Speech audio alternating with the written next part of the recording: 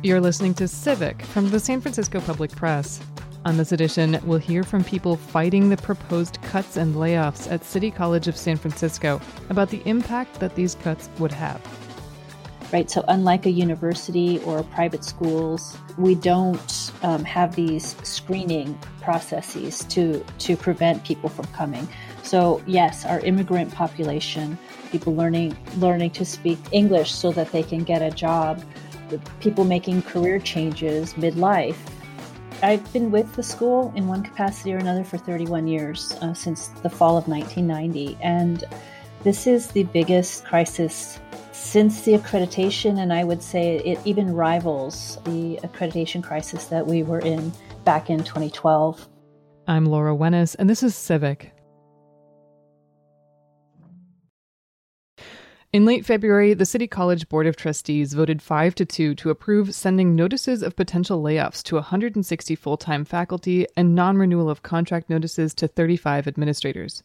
If these layoffs are implemented, the decision won't be final and final notices won't go out until May. That would be a 30% cut to salaried expenditures. For its part, CCSF says the existence of the college is at stake and called on labor partners, elected representatives, and others in the community to work with the college through its financial difficulties. City College is facing a projected budget shortfall of $33 million for its 2021-22 fiscal year. A City College spokesperson told us the college has to reduce its schedule and that it's cutting sections, not programs, but stressed that students will still have choices. Today, to start what's hopefully a series of discussions about City College and its future, we'll bring you a conversation with three people who've been trying to prevent these cuts, about the impact that they would have on students and the broader community. My name is Vic Van Chung. I use they, them pronouns, and I am currently the student trustee on the Board of Trustees for the college. And my name is Era. I am a student. I'm also part of a art activist group called CCSF Collective. I'm also part of the Diversity, Equity, and Inclusion Committee from the Student Senate of California Community Colleges. And my name is Mary Bravewoman. I'm a mathematics faculty member. I'm also currently the vice president of the Teachers Union AFT 2121. In late February, the City College Board of Trustees voted 5-2 to approve sending notices of potential layoffs to 160 full-time faculty and non-renewal of contract notices to 35 administrators. If these layoffs are implemented, the decision won't be final and final notices won't go out until May. That would be a 30% cut to salaried expenditures. For its part, CCSF says the existence of the college is at stake and called on labor partners, elected representatives, and others in the community to work with the college through its financial difficulties. City College is facing a projected budget shortfall of $33 million for its 2021-22 fiscal year. A City College spokesperson told us the college has to reduce its schedule and that it's cutting sections, not programs, but stressed that students will still have choices. Today, to start what's hopefully a series of discussions about City College and its future, we'll bring you a conversation with three people who've been trying to prevent these cuts, about the impact that they would have on students and the broader community. I'm hoping that you could maybe all share your stories of how you came to City College and what path that set you on once you attended. I started, the first time I actually came into interactions with City College was my parents, actually, when they first came to the U.S. as refugees from Vietnam. My father actually found his first job at City College. Of course, by the time it got to my generation, I attended when I was in high school. It got me, the courses I needed to sort of elevate my application for a four-year university. So I came back from UC Davis with a bachelor's and realized very quickly that I didn't like the profession that I got my bachelor's in. And I actually came back to City College, and it was actually in that process that, I came to, with the time and the community that was there, I learned that it was in that process that I was able to heal and leave an abusive, relationship. And it's given me the power to, to accept that I'm a survivor and also to live beyond it. So that's my story. And for me, so I'm born and raised in Los Angeles. I wanted to sort of restart my life, and that led to me going to San Francisco. And I thought that I should try to pursue my education, as I had a very disrupted education. I'm a non-traditional student, much older, don't have my degree yet, and that's why City College was such a pivotal opportunity for me. It really made me want to be academically ambitious and try to pursue what I wanted to pursue. And I got involved, I registered, and then that's how I got tied into also the Women's Resource Center. And then it was another way for me to find employment and get involved in community organizing too. It's interesting. Vic and Ira are both a lot younger than I am, but we share a lot of parallels in our stories. I was born and raised in Santa Cruz, about 80 miles south of here, and I came to San Francisco, recently separated from my husband, and with a 3-year-old child in tow, no family or friends in San Francisco, and didn't really know what I was going to be doing with my life. I just knew I needed to provide for my daughter. I needed to get away from the abuse that I was involved in previously, and City College opened up a world of opportunities to me.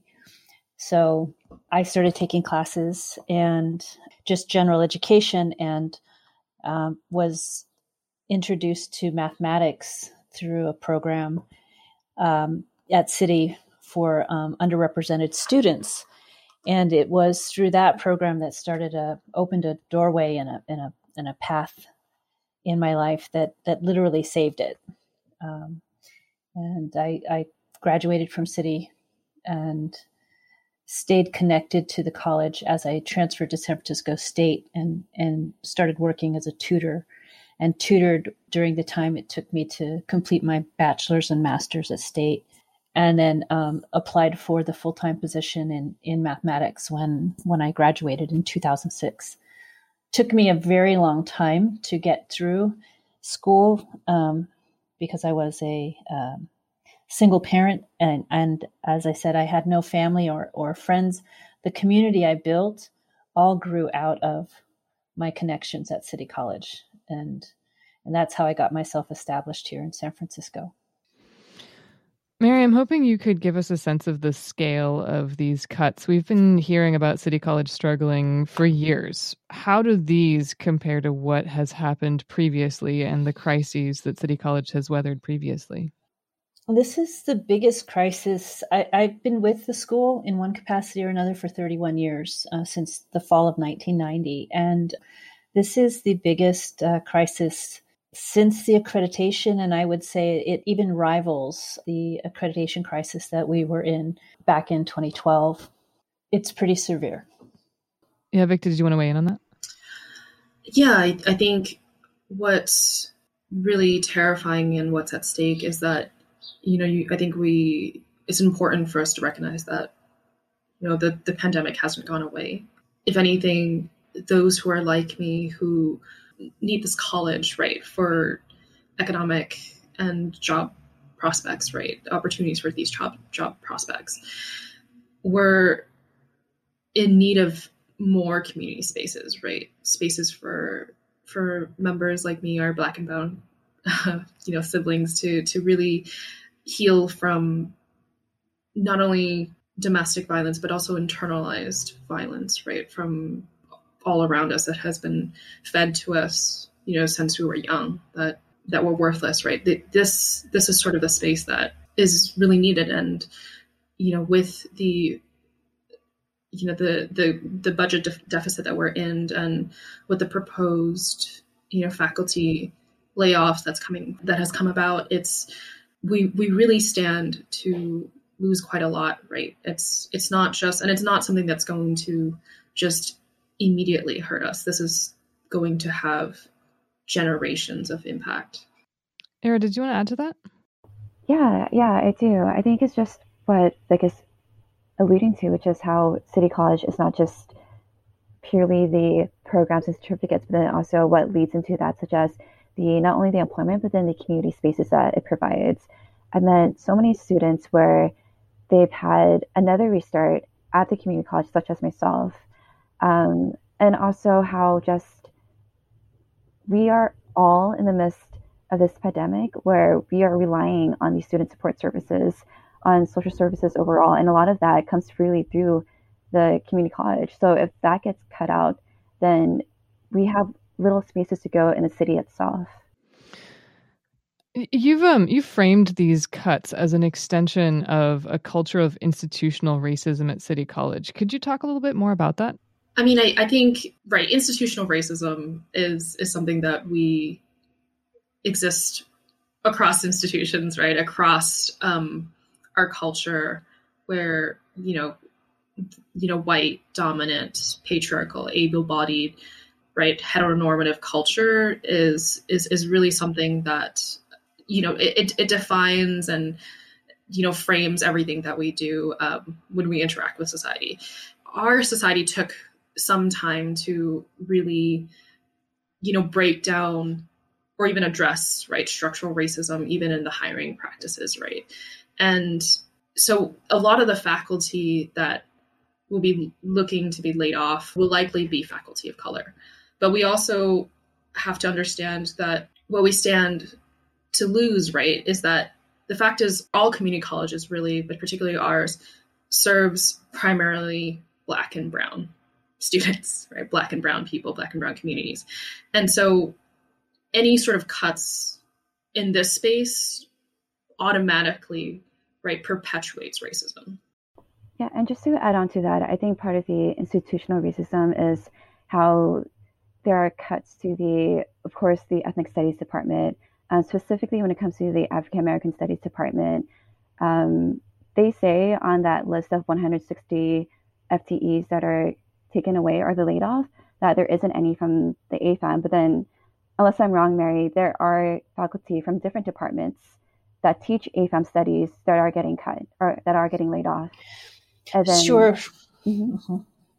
And then just added onto that, it's the services that are provided, the support services, where it's not only an underfunding and providing for the faculty and for the courses, but then also the support services where there isn't a space for the Black Student Union. When they had the Student Success Building, they didn't include the African American Resource Center. There are so many students that are speaking out in support of just not needing classes, but then also the way it's structured where they're included in one block formats per week, which isn't feasible for BIPOC students who are challenging or who are juggling, for instance, their jobs and then also family life too. And there's so much more I could speak about in terms of like how cutting away these ethnic studies courses also leads to less representation if you take away these faculty. And then that also leads into how you take away implicit bias or how you structuring racism by not allowing these courses to be a part of the community college. And sorry, that was sort of a lot. Then go ahead, Mary. Yeah, I think there are, so African American Studies, the AFAM program is very small, but as Era mentioned, there are faculty members in different departments that have cross-listed courses that serve those students, and some of those faculty are at risk. The other thing I want to raise up is classes that are not considered necessarily for junior colleges, right, or lead directly to certificate or transfer. I'm thinking right now of PE and the athletics department.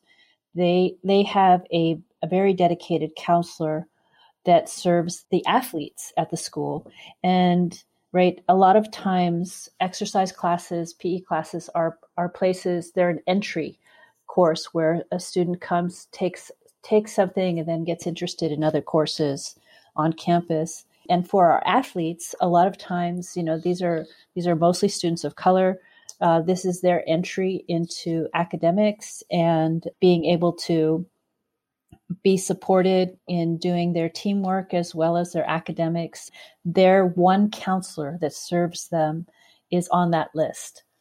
And without that counselor, and there are 15 counselors, they're being targeted disproportionately to some other departments as much as almost 40%. and they serve everybody. They're not in the classroom. They serve our most vulnerable students. They serve our veterans. They serve our homeless students. They serve our students of color, and they're all specialized in different areas. And so, again, this is another reason why this is an equity issue. If it's allowed to go forward unfettered, it is a perpetuation of institutional racism. That may not be the intent, but that is certainly will be part of the impact. Yeah, I also want to add that, this is by no means to, undercut all the success that, we've been able to achieve despite, right, being chronically underfunded. As far as, nationwide, we have the first LGBT studies. We have the first, and I believe actually the only Philippine studies department. I think it's important to, understand that everything that Air has mentioned, I don't think it's unique to our institution, right? I think we're still battling a lot of processes that are really ripple effects of the way that we've been trained and we have been conditioned, right? And so as we're talking about this, I think it's important to recognize that the departments, the faculty that are least tenured, that have the least support, are going to be essentially the ones that are likely going to be harmed the most. Let me drop in here to give you some more response from City College about the concern raised here that these cuts would impact people of color the most. Spokesperson Rosie Cepeda told our producer Liana Wilcox that the demographics of the Bay Area have changed dramatically. The college has an inflated schedule, but when the pandemic hit, it lost some 6,000 students, she said. There are a lot of non-credit students, and it's very difficult to take English courses remotely. The numbers have actually dwindled for years due to demographic shifts, including gentrification, she said, in the area.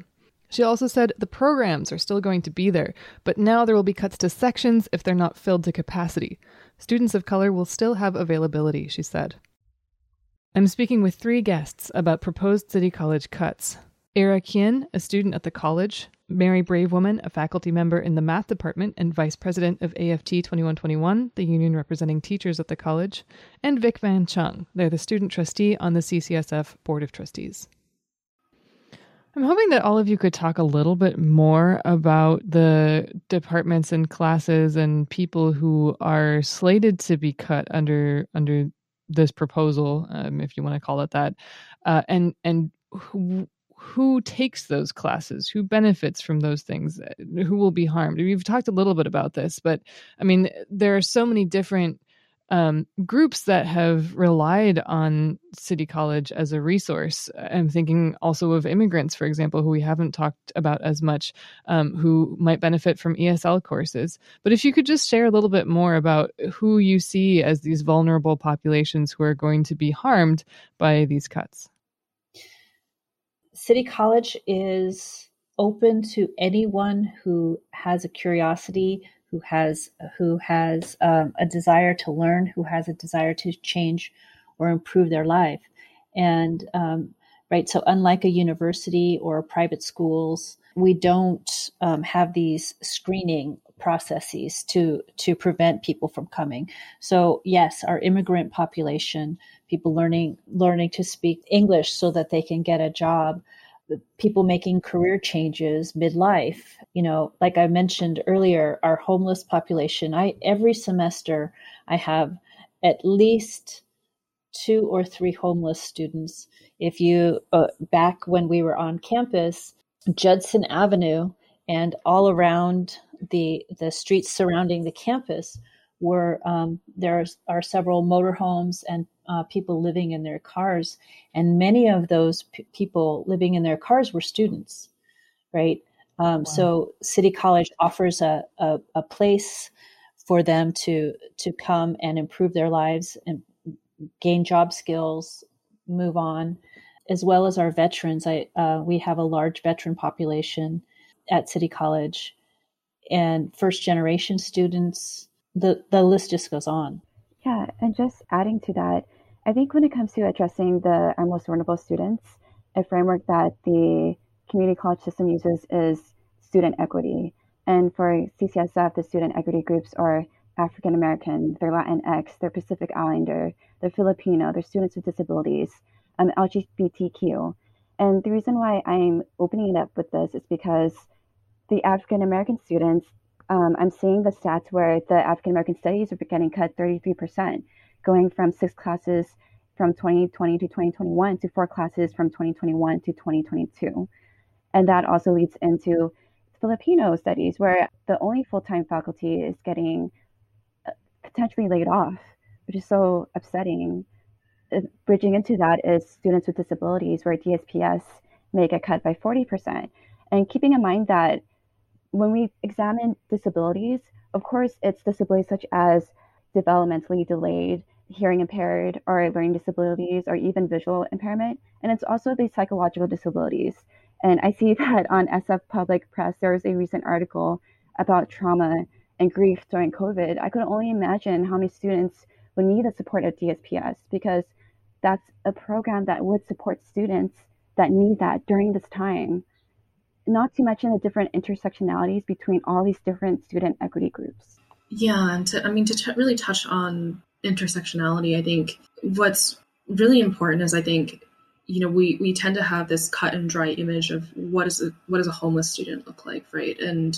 Or what does someone who is formerly incarcerated look like? But what we need to understand is that the programs and services we offer at City College, because the way that we have fused these services with educational opportunities for people to uplift themselves and feel empowered, are so interwoven into the curriculum and into the community that, I kind of circle back to my situation, right? When the pandemic started, I recently became housing insecure, right? So not really some cut and dry experience, right? I think it's important to understand that we serve an incredibly vulnerable population who's likely to have experienced, right, transgenerational trauma, and we absolutely need places like City College to really be there, to be that net that catches them before they enter a cycle of feeling like they've experienced learned helplessness. Yeah, I'm hoping that all of you could talk a little bit about how you see and whether you see your perspectives influencing the conversation about what is going to happen next. I want to start with Vic, because the student trustee is a non-voting member of the board of trustees. From what I understand, you can make and second motions, but you can't vote. Could you talk a bit about your role and what it's been like for you to attend meetings under those circumstances? Oh, I've actually talked to my therapist about this. This is, it's actually something. I would too. It is something that, it's been an experience where I've had to, frame it and move through it in a way that is about, testing my ability to really come face to face with what, someone treating me like I'm worthless and that my opinion doesn't matter, right? Like, it really, really coming.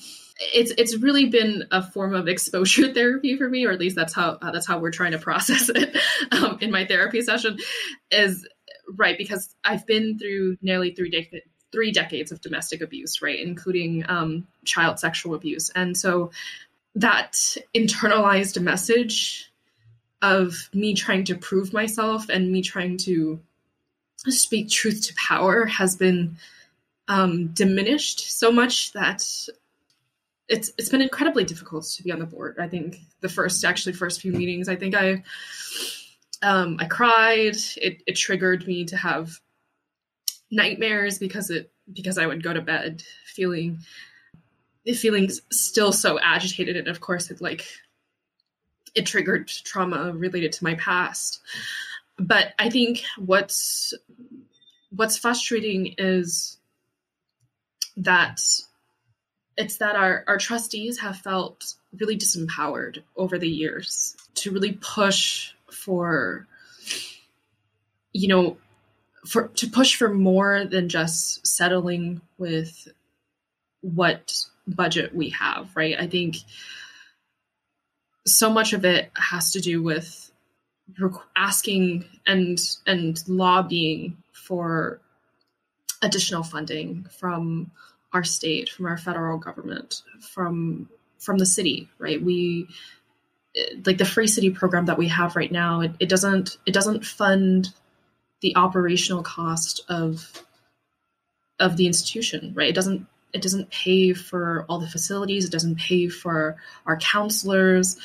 It pays for the students to enroll, right, in these classes. It's direct student support, but it doesn't allow for us to have those opportunities available to begin with.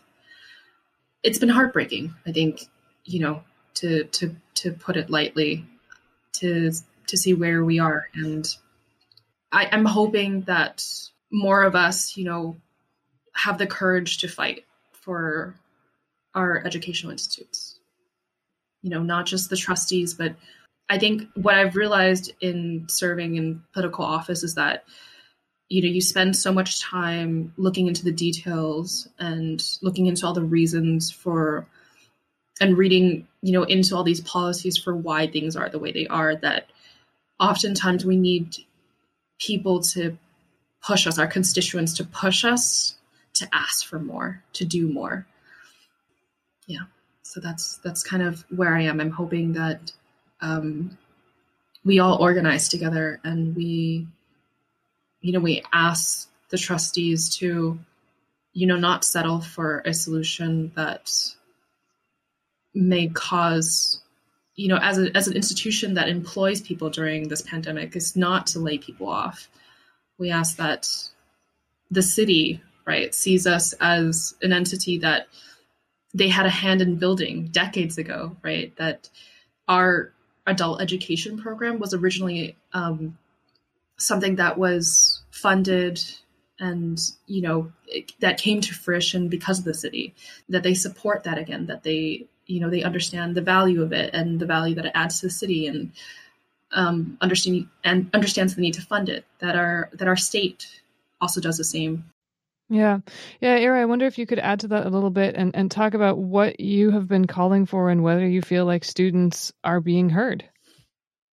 Yeah, absolutely. I just want to first thank Vic for just being so open as you are. And I've actually met them through a Project Survive program, which is a peer educator program dedicated towards ending violence from all power structures. So I really commend you, Vic, and I have such deep respect for you for trying to just navigate those systems. For me, in terms of what I'm calling for, I think starting from the principle of this belief of beloved community, part of Martin Luther King's practices behind peaceful protesting, and it's about building these connections between different students, and then not just only students, but then also students and the faculty, and then with the community organizations too. I'm working alongside other organizers in terms of how are we building with outside community organizations, how are we building within ourselves. For instance, DSPS, how are we all uniting together, and then talking to the department chair, and then ensuring that we are attempting to get the voices heard. And that leads into how we're working with, hopefully, the union, the Students' Union for Berkeley and Stanford, and trying to get them to be agitated and join our fights too, because as everyone has been hinting upon, what's happening at City College is a part of a larger issue with austerity education, where things are getting dwindled down for whatever reason. And that also leads into the ESL department and how we're connecting to immigrant students. And then specifically in the Asian community with everything that has been happening, it's so upsetting to hear. Yeah, these reports of violence against Asian Americans that just will not stop. Yes, exactly. And you mentioned how would the most vulnerable people get affected by this. For ESL, it's not just learning English to pass classes, but then it's also a way for people to voice their rights. Specifically, non-credit ESL, it was learning job training and employment rights. But then overall, it's advocating for who you are in the face of violence, in the face of white supremacy and everything that it's being done to harm our communities. So I'm very in the throes of this, because part of what I'm trying to do is reach out to other community colleges, such as Glendale Community College, who is doing a Black Student Union Coalition across all different spaces, because we recognize this underfunding to education. We recognize the need that there needs to be more funneled in, because it's not just us pursuing our education to pursue the workforce, but then it's also us building community safety, trying to address systems that are making us either invisible, either harmed, or just protecting spaces that could really lead to brighter futures, not only independently, but then collectively too. And do you feel like City College leadership has been receptive to your organizing efforts and to just the voices of students? I think we've been very adamant and we've been very insistent. Vic, Mary, I think we're all attempting to have conversations with them. I think we're always trying to have an open door with trying to make changes all together. And being very intentional with not creating an us versus them mentality, right, but that we all need to work alongside one another. But then to directly answer your question, I think I really appreciate Trustee Alan Wong and Trustee Alia Chisti for voting against the layoffs. And I'm holding on to hope that the rest of the trustees would be open to working with us on other efforts, such as like the Rebuild City College campaign, which is calling for the Higher Education Enrichment Fund from COVID to get redirected to preventing these layoffs. Thanks. Yeah, Mary, I wanted to get your thoughts on this too. What you would like to see from leadership, what next steps you feel should be pursued, and whether you feel heard on those issues. Yeah. So, AFT 2121 has been working for a long time, and we were actually very close to having a charter amendment added to the city's budget. At the time, I think we had 7 of our 8 trustees, and we were working on an 8th trustee to support city in getting a charter amendment for a set aside of $40 million per year to go directly to the college, similar to what the city did several years ago for Unified. And we had that support. We were moving forward, and that was a year ago. And the pandemic hit, and that support from the city dried up. And but one place where we didn't have as much support as we would have liked was from upper administration and from the trustees, and that chancellor is since gone, and we're in the process of looking for another full-time chancellor. And I think that's been part of the struggle, right? Not having a strong leadership with a clear direction for the school, and the influence from the state to want to downsize City College. There are folks in state legislation who think that we are too big, that we need to be brought down to size. I think one piece that's really missing there is that, unlike the other colleges and the college districts, community college districts in the state, is that San Francisco is its own city and county, and we serve a large population. Therefore, our size is necessitated. We are in negotiations with the district. I'm on the bargaining team for AFT 2121, and we are in talks directly around the impacts of these proposed layoffs. And I'm really hopeful that we will come to some sort of an agreement. I would like to see the administration, the trustees, elected leaders make a stronger effort to bring in additional revenues into the school. The student-centered funding formula, sometimes called the SCIF, has us in a hold harmless pattern right now, but we stand to lose even more revenue from the state. And we're not the only college that is suffering from this formula. So, the formula seems like a sort of self-reinforcing problem, no? I mean, if you have fewer students, you get fewer money. So then what do you offer to students that is important and exciting and new and useful when you don't have the money to add new students? Yes, and there is an effort at the state level to again, we're not the only college that is being negatively impacted by this, so there's some efforts there, but we are still fighting to bring in more revenue. We're actively meeting with supervisors and advocating at the state level. We are trying to bring in more revenue to the school so that we can fix a structural issue, because the situation that we're in right now has certainly been complicated by COVID.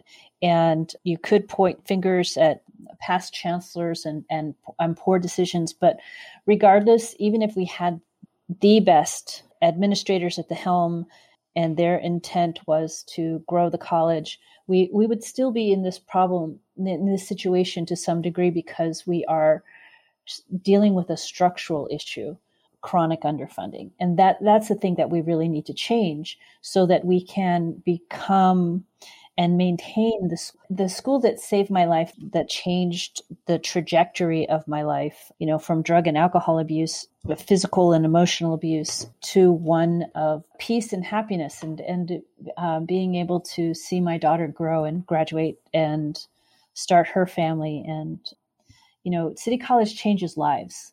It changes lives for the better. And it doesn't just change the life of the student, but that ripples. And it changes for the better the lives of the families and ultimately the communities that we serve. In terms of my influence, I'm never going to stop fighting for City College. I'm in a position now as the vice president of the union to maybe amplify my voice a little more than it would be when I was simply faculty or a student or a classified employee, because I've been all of those things. And but even if without my title, I'm still going to keep fighting in the trenches with folks to make sure that City College and San Francisco has the college that it deserves. Great. I think that's a great note to end on, but I do want to give Era and Vic a chance to weigh in on anything that I didn't give you a chance to specifically talk about that you're just itching to say. I mean, I think what we have to remember is that, right, circling back to the idea that, Amber mentioned before, right, we're not just an institution that provides economic opportunity, but, I come from a background so I studied health science. And so I have understanding that our educational institutes they function as a public health institute, right? Like, we know that there's a real community health risk with this, right? Just as we understand that, financially it makes sense to train people and, get people into the workforce, it also is a matter of, we understand that people who have a college education, that graduate with a college education, live like 7 more years than everyone else. While we're still focused on our health, we have to understand, like, education really is medicine, and that's what we need, right? It's preventive medicine.